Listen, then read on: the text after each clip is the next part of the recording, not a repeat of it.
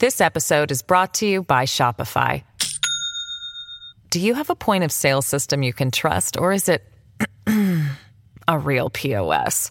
You need Shopify for retail. From accepting payments to managing inventory, Shopify POS has everything you need to sell in person. Go to shopify.com/system, all lowercase, to take your retail business to the next level today. That's shopify.com/system. This episode is brought to you by La Quinta by Wyndham.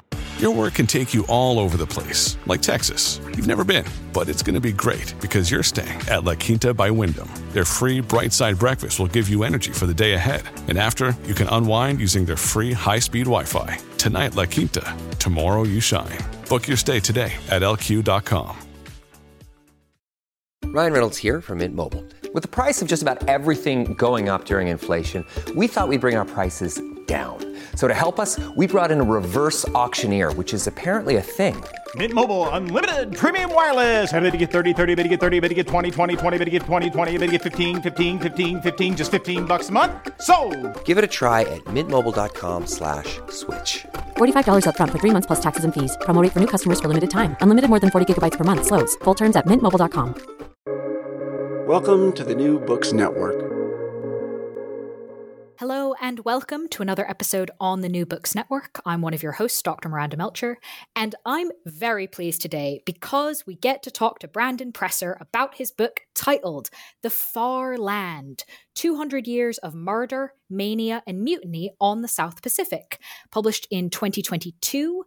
The book does a whole bunch of things. I promise it does have a mutiny, quite a famous one really, the Ship of the Bounty, but also investigates why it happened, what happened afterwards, what happened generations afterwards, and what are some of the more pernicious and strange legacies of this story. So, Brandon, thank you so much for being with us on the podcast to tell us about your book. Thanks so much for having me. Before we get into all things South Pacific, can you please introduce yourself a little bit? And then, why did you decide to go to Pitcairn? Why did you decide to write a book about this shipwreck? What is significant about this book, writing it now? Yeah. Okay. Well, yeah, I'll start at the very beginning. My name is Brandon Presser. I've been a travel writer for the greater part of 2 decades. I cut my teeth as a guidebook writer at Lonely Planet, and then sort of transitioned that career into being a columnist at Bloomberg, where I write about the intersection of luxury and adventure travel.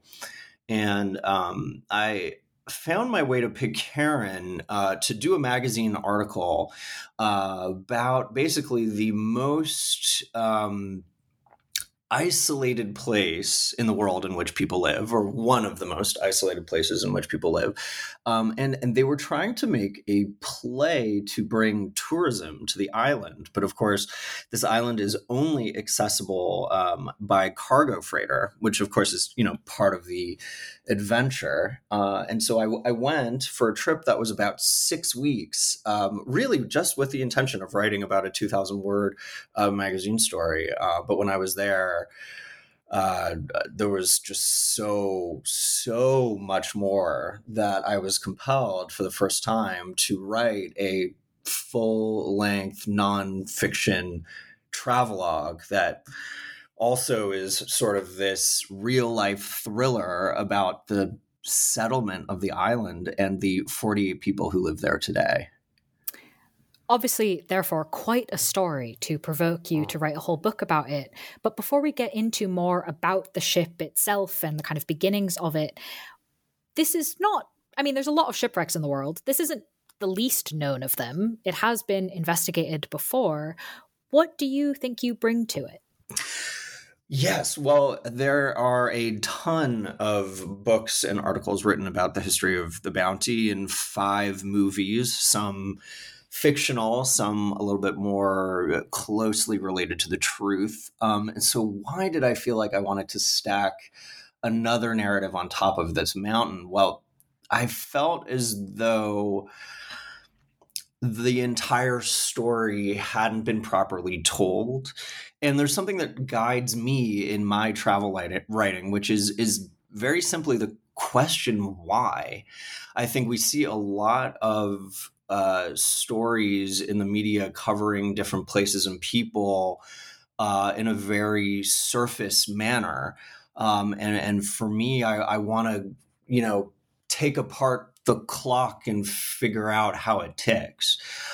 And so putting the question, why did this mutiny happen?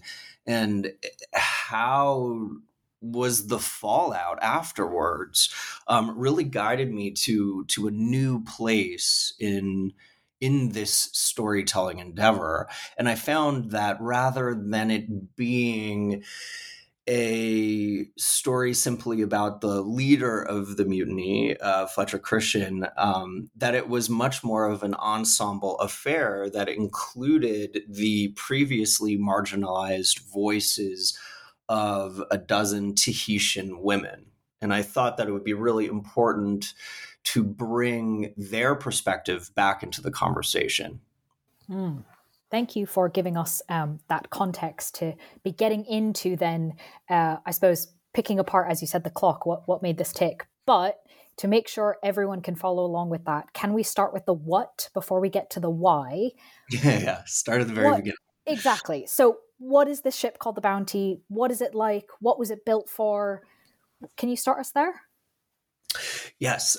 So the Bounty was a retrofitted vessel with the goal of sailing from the UK to Tahiti to collect samples of breadfruit. And the idea was that it was going to bring the breadfruit to Jamaica Colony to feed the slaves as a inexpensive way of providing sustenance to the slaves working on the plantations in Jamaica.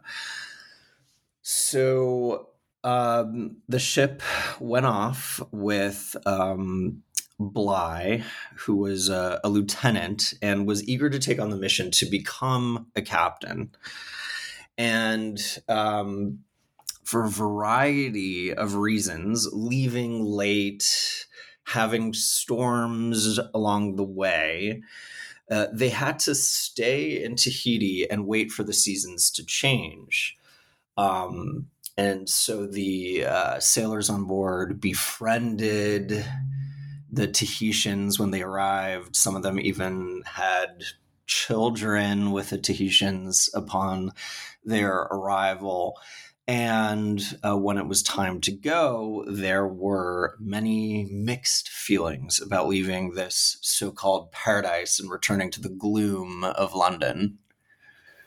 So this then takes us to the mutiny. And I have to say, I really appreciated that your book doesn't kind of lead up and then the end is the mutiny, right? In many ways, the mutiny is kind of the beginning. So can you tell us kind of what happened? And I think more importantly, why do you think the men mutinied?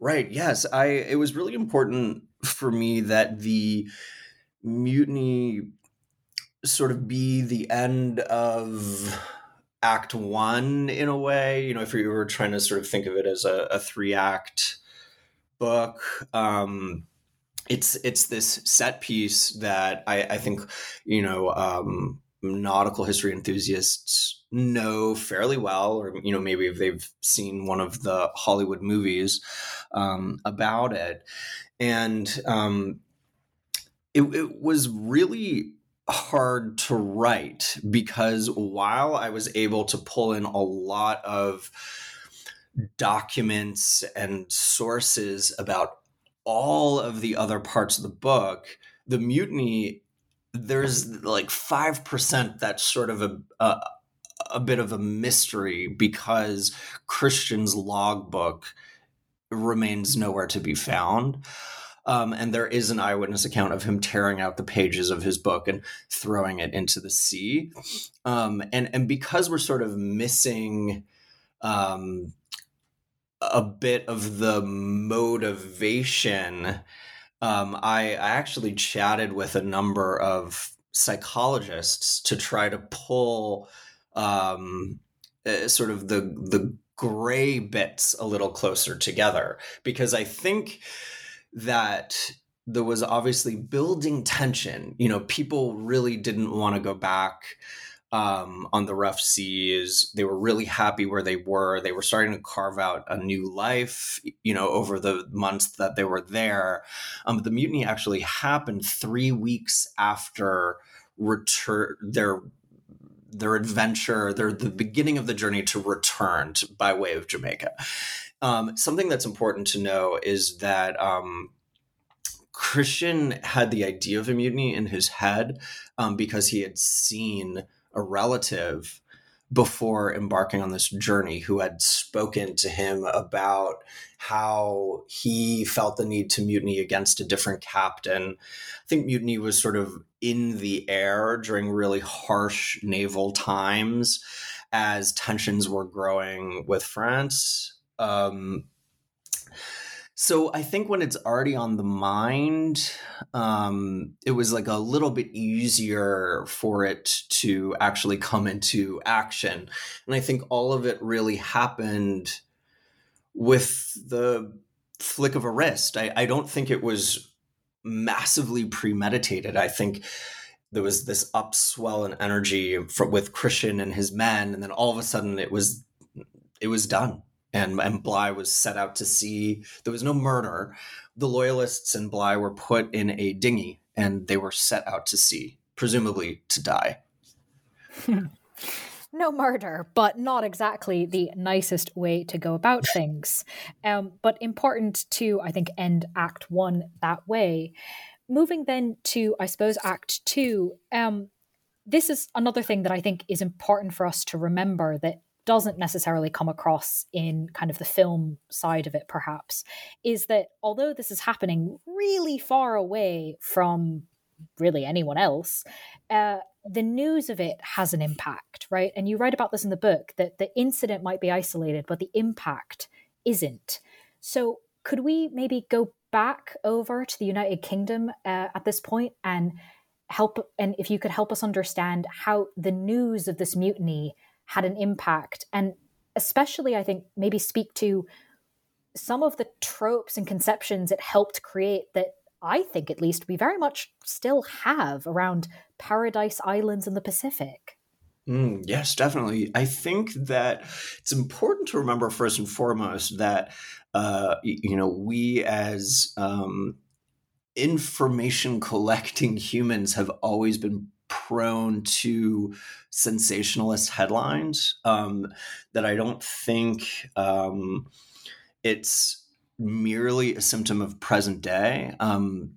We've always loved gossip. We've always loved a good, true, fantastical story, if that makes sense. And the disappearance of the bounty after the mutiny was one of those fantastical, sensational, real-life items that hit the news in London.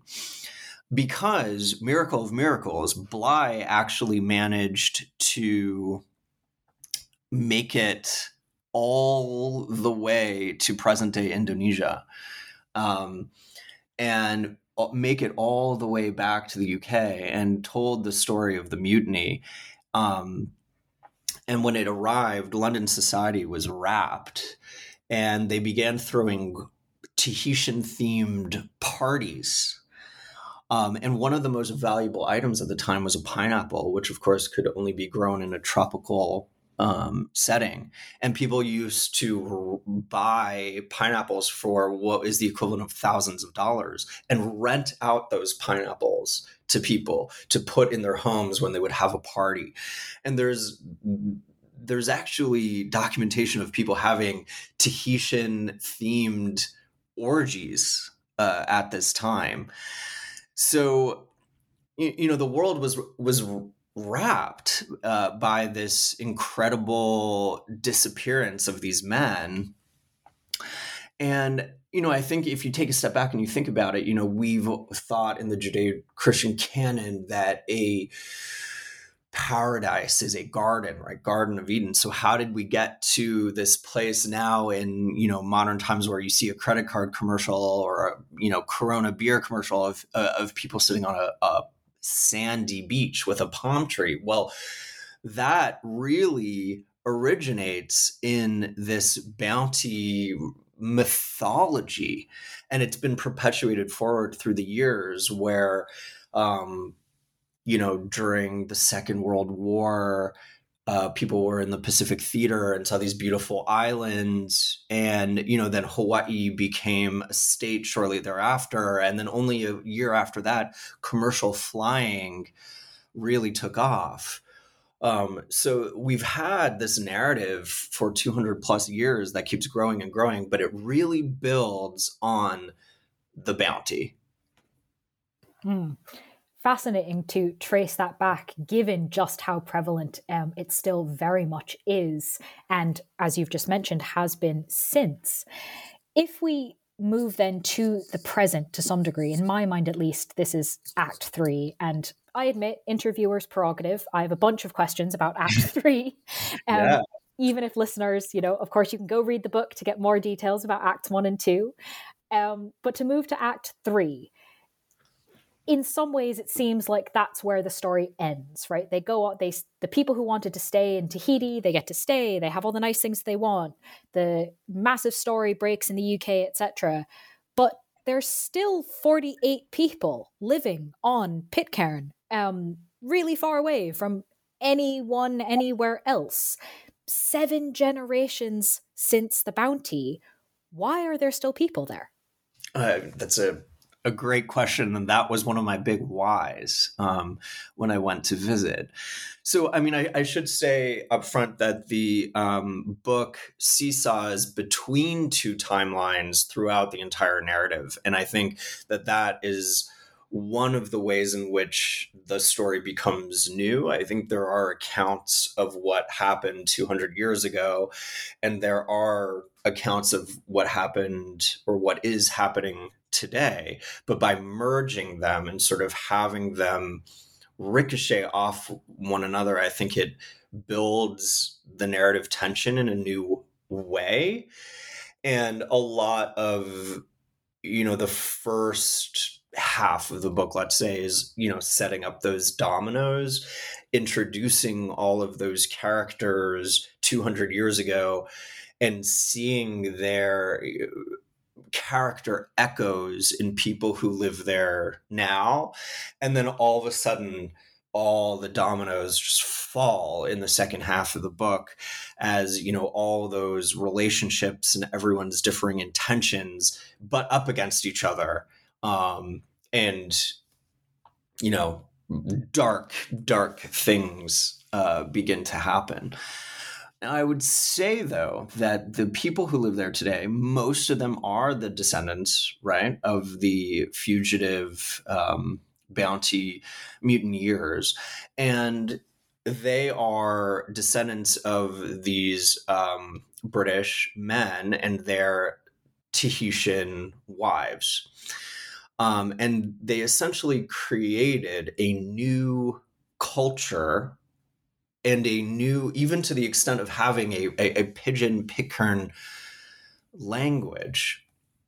And they see their island as their domain, as their realm, as their country, as their place of heritage, which they rule.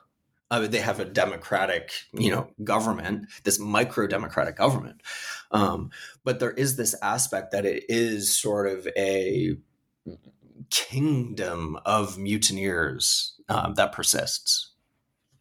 This episode is brought to you by Shopify. Do you have a point of sale system you can trust, or is it a real POS? You need Shopify for retail. From accepting payments to managing inventory, Shopify POS has everything you need to sell in person. Go to shopify.com/system, all lowercase, to take your retail business to the next level today. That's shopify.com/system. Your brain needs support, and new Ollie Brainy Chews are a delightful way to take care of your cognitive health. Made with scientifically backed ingredients like Thai ginger, L-theanine, and caffeine, Brainy Chews support healthy brain function and help you find your focus, stay chill, or get energized. Be kind to your mind and get these nootropic chews at ollie.com. That's OLLY.com. These statements have not been evaluated by the Food and Drug Administration. This product is not intended to diagnose, treat, cure, or prevent any disease. Which is fascinating. I could definitely see why that would provoke a lot of questions and investigation. But I was also intrigued to learn from the book that there's also a related population on Norfolk Island. So could you kind of tell us, to what extent is this sort of idea of a kingdom and a very small population also true there? What's the relationship between them? Even how do you get between them? Yeah, for me, that was a tricky plot twist. I'm Canadian. I currently live in the United States. And I think from the North American perspective, Norfolk Island is a blank spot. It's not particularly well known. It is much more well known for Australians and Kiwis. And basically, for me, it was a record scratch moment that there was somehow a second island inhabited by even more descendants of these mutineers. What occurred was a couple of generations after Pitcairn was settled, the population had ballooned to almost 200 people. And it was around at the same time that the penal colonies around Australia were growing with a lot of British prisoners. And the Pitcairners wrote to Queen Victoria and asked if there was another island somewhere in her realm in which they could move, because they had outgrown their tiny island of Pitcairn, which is, for reference, about the size of Central Park in New York City. But with mountains. With incredible verticality. So it feels much, much larger because you're constantly climbing up and down and up and down. At the time, they were consolidating penal colonies, and they had a colony on Norfolk Island, and they were moving all of the prisoners to Tasmania. So they were given the ruins of the prison. So Pitcairn actually lost all of its citizens. All of the descendants took a rickety ship all the way to Norfolk Island. It took about 5 weeks. And they stayed for about 18 months, but the climate was really different. So they had to grow different things, and they had to learn new farming, and the recipes changed. And a handful of them, well, more than a handful, about a third of them were very homesick and decided to return to Pitcairn Island 18 months after settling Norfolk Island. So that's how the population split. And the way that Norfolk Islanders think of Pitcairn, it's with reverence, but also fear. It's there's this Holy Land aspect. Norfolk Islanders will do a pilgrimage to Pitcairn or spend a year on Pitcairn, to be in that Holy Land of ancestors. But a lot of them are fearful. There's this dark mana, this dark energy on Pitcairn that a lot of them find repellent. Very interesting relationship between the two. Thank you for taking us through that. And if anyone hasn't already pulled up a map, this would definitely be a good time to do so. I want to talk a bit more about kind of the different perceptions that the people within the community have, because I think that's something that comes out very much from the present day timeline in the book, is not just who the people are, but how do they think and what do they think of the others in the community. And I'm particularly intrigued by one group calling some of the others in the group, quote, the museum people. What's going on with this? Ooh, yeah. that was one of the things that I found most compelling. That turn of phrase really stuck with me. And you have to remember, I wasn't furiously jotting down notes during my entire time that I was there, because really I thought I was just writing a 2,000-word adventure travel piece for a magazine. So it was those thorny bits, and it was those weird turns of phrase, that really caught my attention after, kind of stuck in my brain after I had returned home. And this was one of them. The idea that they were dwelling in a living museum was something that was really fascinating, because they are aware that they are, to many people, a cultural oddity. Many of them have been invited all over the world simply to attend a gala or attend some sort of event as the famed descendants of these mutineers, much in the way that a royal, a duke or a prince would be invited to some sort of soiree just to show face. And I think, as these walking, talking pieces of history, it can kind of create this bizarre sense of self-importance. And it's really bizarre to be in a place with no functioning electricity and cistern water, and getting your hands, filthy in the dirt trying to grow taro, but then at the same time you sort of perceive yourself as this royal of sorts. It's a really bizarre juxtaposition. No, absolutely. I'd like to do something in my next two questions similarly, I suppose, but on a much smaller level to what you described doing in the book, of setting up a domino and then asking you to tip it over. So to start off with, to add an extra sort of cultural element to all of this, how did the Pitcairners become Seventh-day Adventists? That was another record scratch moment for me, because they have been so diligent in preserving their history. And of course, it's this strange melding of Anglican Christianity and Tahitian values, that when I found out that they were Adventists, that was just another topic where I had to go deep down. But essentially, the short of it was they had received some brochure material. This is much after the mutiny and the settlement. It was a couple of generations later. They had received some brochure material that was mailed to them from an Adventist office in California. And really they thought, this sounds pretty neat. It's not much more complicated than that. But I think, the Adventist movement was losing steam in America, and they were looking for new people to bring into the faith. And the Pitcairners were an easy target. Fascinating. If we then tip over the dominoes, so we've got this strange juxtaposition of trying to grow things, but also being like, this is our kingdom and we are in charge of the memory and the legacy and all the things. We've got this very particular religious culture that says a whole bunch of things about being nice to people and equality, etc.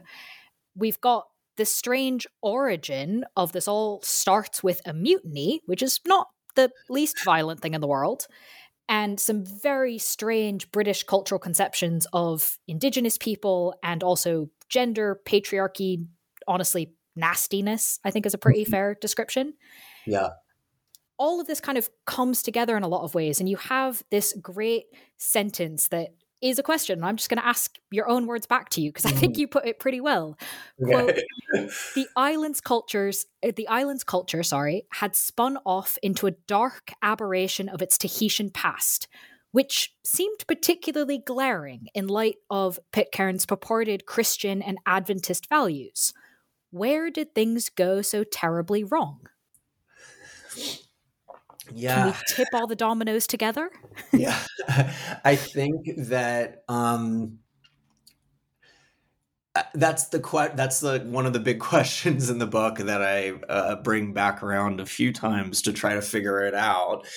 Is there a tipping point? Is there a point of inflection in which everything suddenly changed? And I don't think there is. I think that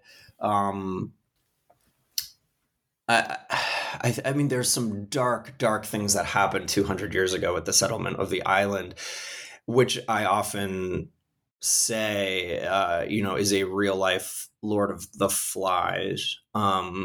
And that darkness does persist. And there are some dark things that have happened in present day, only 20 years ago. What set the stage for that darkness, I think, is sort of a death by a thousand cuts.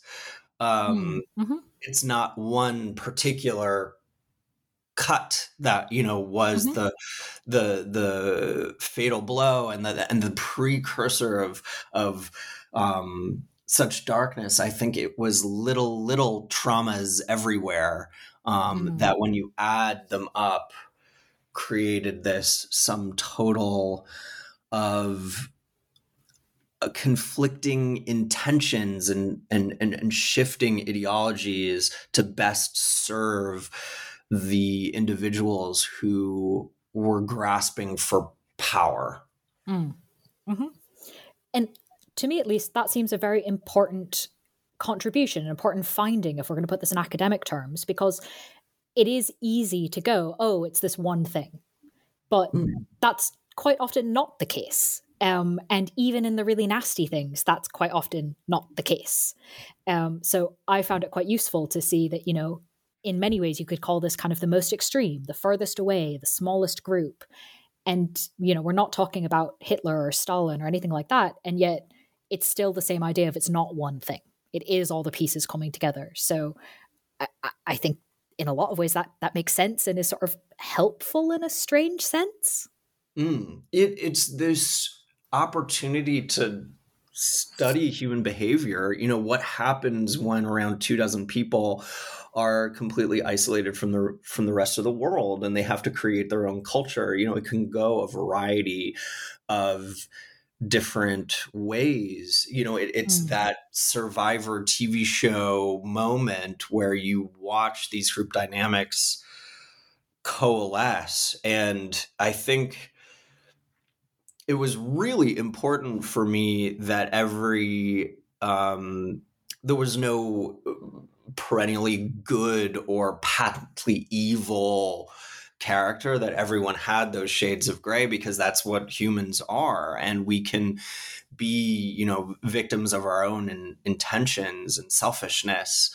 And sometimes you give and sometimes you take. And there is this sort of Game of Thrones quality, even though it's on such a small scale, where everyone has their own intentions and objectives, and you watch it all kind of collide. And that's more real than one character having one tyrannical moment, as this often has been presented in the past. And I think one of the other things that was really important to me was we need to fathom that history isn't only told through traditionally Western means, which is writing something down on a piece of paper. Even that, the veracity of that should be put into question always. But in Tahitian culture, it's oral tradition that is considered equally as valid.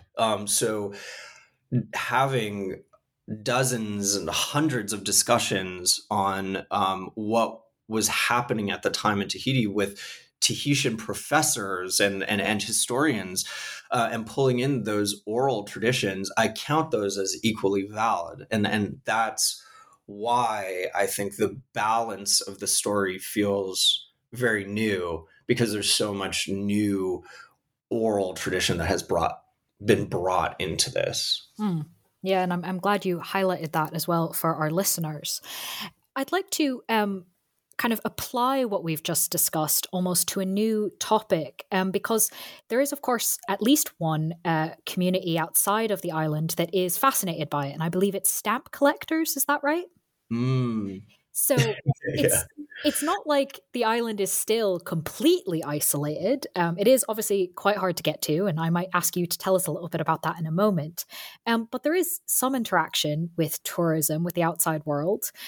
Can you tell us a bit about the extent to which the islanders are interested in tourism? Why might they be interested in tourism? I think the interest and the push for tourism now kind of lives in the pre-pandemic zeitgeist, where I think tourism was trundling along, moving faster and faster and faster. Like even in my own career and getting assignments from my editors, I was finding that I was going to more and more and more far-flung places. Doors were opening to destinations that had really never seen such an influx of tourists before. I think that the pandemic was a bit of a reset. And I think that, we don't need to go into the geopolitics of today. But I believe that Pitcairn wanted to ride that pre-pandemic wave where they wanted to be that new, cool destination, bragging rights. I've been to one of the most, difficult places to get to. And that is a form of luxury in itself, to go where no one else is going or has gone. And, the island, it doesn't really have any beaches. It's not that paradise destination that you might think of. It's punishingly vertical. It's basically just a volcanic outcrop in the middle of the ocean. There's some really compelling, scuba diving, and, there's even bits of the Bounty that are wrecked, right off the coast that I went and swam and saw. So I think it's that bragging right aspect that the Pitcairners were hoping to capitalize on, and I think they're still, hoping for tourists to this day. A lot of cruises are starting to add Pitcairn as a stop.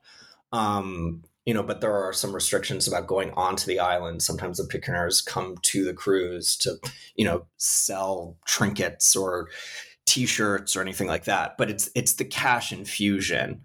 Everyone on Pitcairn's on the dole.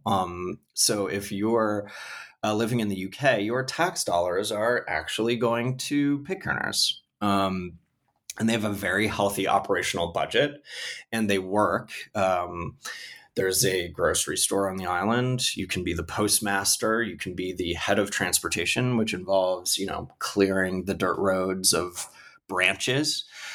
But they need more money. So that really ultimately is the tourism goal, like it is for most destinations. Which is interesting to kind of think about what might happen next on that front. So I've mentioned this a few times, and I think it's worth actually surfacing properly into the conversation. We've both referenced just how isolated this island is. How does one get to and from the island today? That is an entire adventure unto itself. And first and foremost, it's important to know that no commercial conveyance, no aircraft has ever landed on the island, simply because it's too jagged and vertical. So there is a cargo freighter that makes a run to the island with supplies, everything from pallets of eggs to a new refrigerator. And it's a quarterly service, and it starts in New Zealand. and it takes 2 weeks to reach Pitcairn. And on the way, it stops at an island called Mangareva, which is part of French Polynesia, and it will pick up passengers at a maximum of 12 people, and it will complete 3 more days of the journey to reach Pitcairn. And they use that service before that freighter returns to New Zealand. The Pitcairners use that service to seek any medical attention if they need to go to Tahiti for anything, to see the dentist. One passenger had a pacemaker and needed to have a regular checkup for it. And so that service zippers between Mangareva and Pitcairn for a little moment in time, moving the Pitcairners around before it makes that journey back. So it's a very long-winded way of saying 4 times a year you can reach the island. And I was there in one of those in-between services where it was kind of waiting to shuttle a few passengers around. That's pretty remote. So especially in today's world where most places most of us go are not that remote, I'm glad I asked you to kind of spell it out for us, because that's not really in our conception anymore. Before I ask my kind of big picture wrap-up questions, I do have a small one I'd love to pick up on from the beginning. This whole thing started by seeking breadfruit to bring to the Caribbean to feed enslaved people there. Did breadfruit ever make it to the Caribbean? That's one of the $1 million questions of the Bounty Saga. Was it all worth it? You know, they go. Any of it worth it? Can you imagine spending 2 years of your life? This is Bly. Can you imagine spending 2 years of your life getting a piece of fruit? Mm-hmm. That, you know, your precious short, you know, pre-modern medicine life. And the insane part of it all was that obviously the mission failed because of the mutiny, and Bly went on a second mission to do it all over again, and he was technically successful. He did bring the breadfruit to Jamaica, but the slaves would not eat it, and the project was folded. So not only did he go to Tahiti once, he went twice, suffered a mutiny, spent 4 years of his life essentially getting this breadfruit to Jamaica, and then it never took off. Wow. Okay, well, I could never have a grocery trip that bad. So I'm glad I asked you for that little coda there. Next time you're in line at the grocery store, just remember that there was someone who spent 4 years of their life getting a piece of fruit that no one would eat. Wow. All right. Well, on a much bigger picture level than that particular, though entertaining story, before I ask you about your future work, is there anything else you'd like to tell us about this book? I think beyond bringing new historical elements and new personality perspectives, and balancing out that white male narrative with an incredibly compelling cast of female characters and women of color, it was really important for me to write a book for the ADD brain in a way. I wanted to present all of this information not in a hard-nosed academic manner, but in a way that felt novelistic, that felt exciting, that really each chapter and each scene builds on itself. There's an element of mystery. The book starts with the end and a sole survivor of the original mutineers. But the identity of that man, that final person that makes it through all of the deceit and murder and bloodshed, you don't find out who it is until the end. So there are stakes. I had a friend who read the book and she said, I liked it, but it went too quick. And I don't think I've ever read a book where I was like, wow, this book was too short. And so I felt like it was this weird compliment in a way, but I don't think she meant it as such. But but that was really important to me. I think, there's a lot to learn and this whole world to explore, but I wanted to do it in a really captivating, fun, zippy way that just, blows you through this kingdom of oddities. Great note to end our discussion about the book on, leaving me with only my final question. What's next? What might you be working on now that this book is done? Since then, anything about your work you'd like to highlight? I'm working on another book right now. That book is a little bit closer to home. It's exploring some really interesting facets of leisure in America. It's going to be a little bit more humorous. As far as I know, no character dies, which is very, very different from the Pitcairn adventure. But I received a really funny comment when I was going through edits on the Farland. My editor said, "You're kind of funny," which I thought was interesting because really I can't stress it enough that the narrative is dark. The subtitle is what? Murder, Mania, and Mutiny? Right? Yeah. If there's murder in the title of the book, it's like kind of a dark book. And she told me, she was like, you're kind of funny. Because there are little kind of quirky moments, especially in my timeline as I'm interacting with the modern day Pitcairners.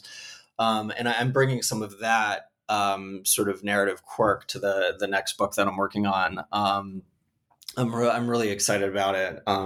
It's definitely a different avenue, but that's sort of the beauty of having a travel writing career, is that you zero in on a topic of interest and you live and breathe that topic for the length of, whatever you're producing, be it, 2,000 word article or 100,000 word book, but you get to wear many different hats and you get to try different styles. There was a moment where I thought, maybe I should stick in nautical history. But I like the idea that I think my future of book writing will sort of bounce around, all within kind of the travel domain, but different styles and genre. Well, that sounds exciting. Best of luck with that project. Yeah. And of course, while you're working on it, listeners can read the book that's got murder in the title. Specifically, the title is The Far Land, 200 Years of Murder, Mania, and Mutiny in the South Pacific. Brandon, thank you so much for being with us on the podcast to tell us about the book. No, thank you so much for having me.